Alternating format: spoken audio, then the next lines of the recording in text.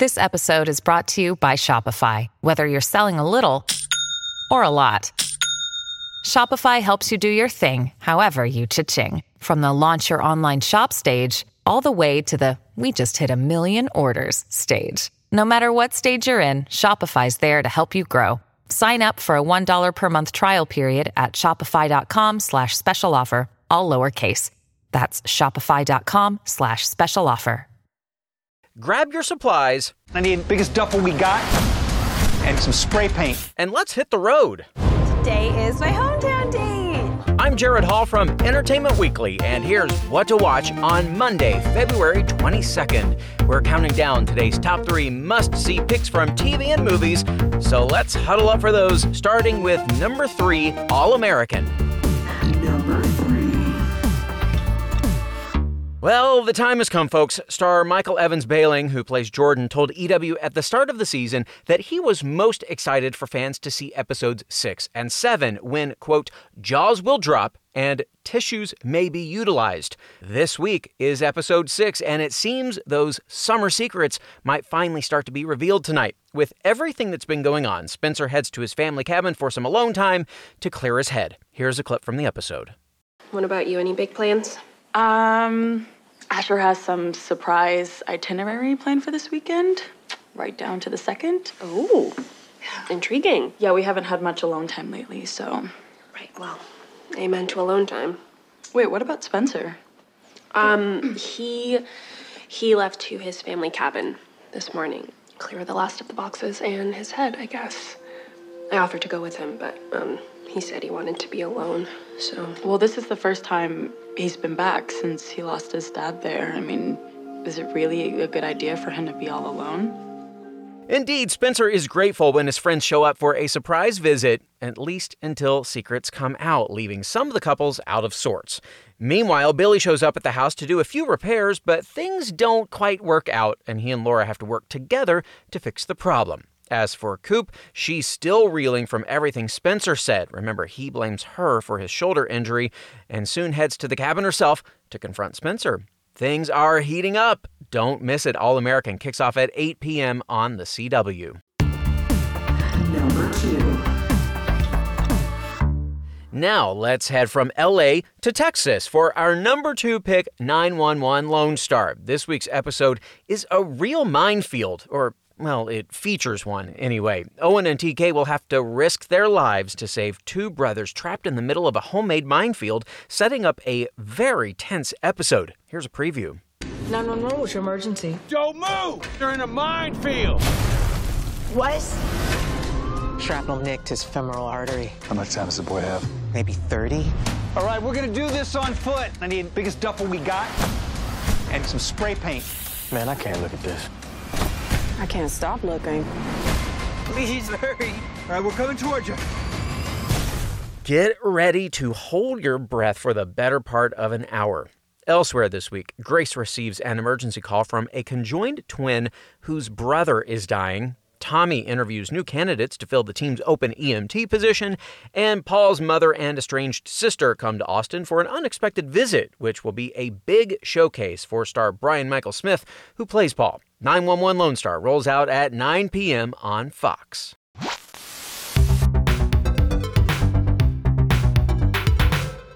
All February, we are celebrating Black performers and artistry for Black History Month with binge recommendations, as well as picks from EW staff, stars, and filmmakers. In honor of his aforementioned showcase on 911 Lone Star this week, we're highlighting some picks from Brian Michael Smith, who recently spoke to EW for our video series celebrating Black art, and answered the question, what you watching? I'm really into shows from the 90s. I'm revisiting a lot of shows that either I was too young to fully get into when they were running, or just interested in seeing some of the people who are making TV shows now, or not making TV shows anymore, like what used to be out. So right now I am revisiting ER. I just started with season 1, and man, is it good. It is good. I did NYPD Blue before that. Went all the way through all 11 seasons of that, and now I'm starting with ER, and I'm loving it. 2 shows with a lot of seasons. Those are some big binges. Well, you can check out more from our interview with Smith and other stars over on Twitter. We're at EW. Now it's almost time for our number 1 pick, but first, a quick break and...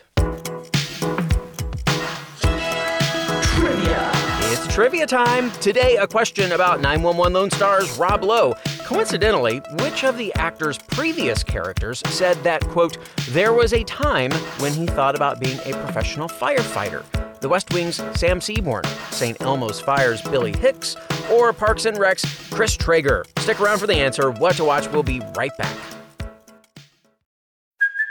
Hey, it's Kaylee Cuoco for Priceline. Ready to go to your happy place for a happy price? Well, why didn't you say so? Just download the Priceline app right now and save up to 60% on hotels. So whether it's Cousin Kevin's Kazoo Concert in Kansas City, go Kevin, or Becky's Bachelorette Bash in Bermuda, you never have to miss a trip ever again. So download the Priceline app today. Your savings are waiting.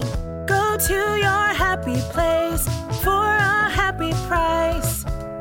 Go to your happy price, Priceline. Welcome back to EW's What to Watch.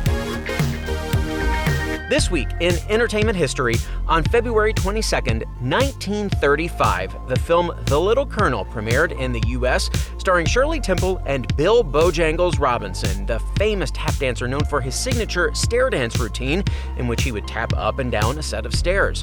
The Little Colonel featured Robinson performing the stair dance with Temple, marking the first interracial dance pairing in Hollywood history. Robinson was often criticized for playing stereotypical roles, but he also used his popularity to challenge racial barriers, including lobbying FDR during World War II for more equitable treatment of black soldiers. Robinson also influenced many other famous hoofers, including Gene Kelly and Fred Astaire. Number 1. And now we're giving a rose to our number 1 pick, The Bachelor. We're down to the final 4, and you know what that means. It's time for hometown dates. Well, sort of. The quarantine bubble format of this season means the women's families are coming to them instead of the usual other way around. There are a lot of tough conversations and emotional moments ahead. And also, apparently, a skydiving date that goes a bit awry, which means egos aren't all that will be getting bruised this week. Here's a preview. Today is my hometown date. Hi. This week is everything. I'm really looking forward to Matt meeting my family. It's a really, really big step. My family's opinion means a lot. Hi, Mom. I want them to ask the hard questions. It's so important to get that stamp of approval. I've never seen Rachel in love, so I'm not quite sure what that looks like. I have these moments where it is terrifying. Does it seem too fast for you? I haven't told him how I feel about him. You have to protect yourself. To me, you don't seem smitten. Do you think you really get to know somebody in a matter of weeks? Is she really, truly ready? Yikes, tough conversations indeed. Of course, there are also tough conversations happening outside of the show in Bachelor Nation right now, like that recent controversy involving Rachel Kirkconnell and Chris Harrison. Joining me now to dig into all of the drama is EWTV critic and our resident relationship expert, Kristen Baldwin. Hey, Kristen, how are you?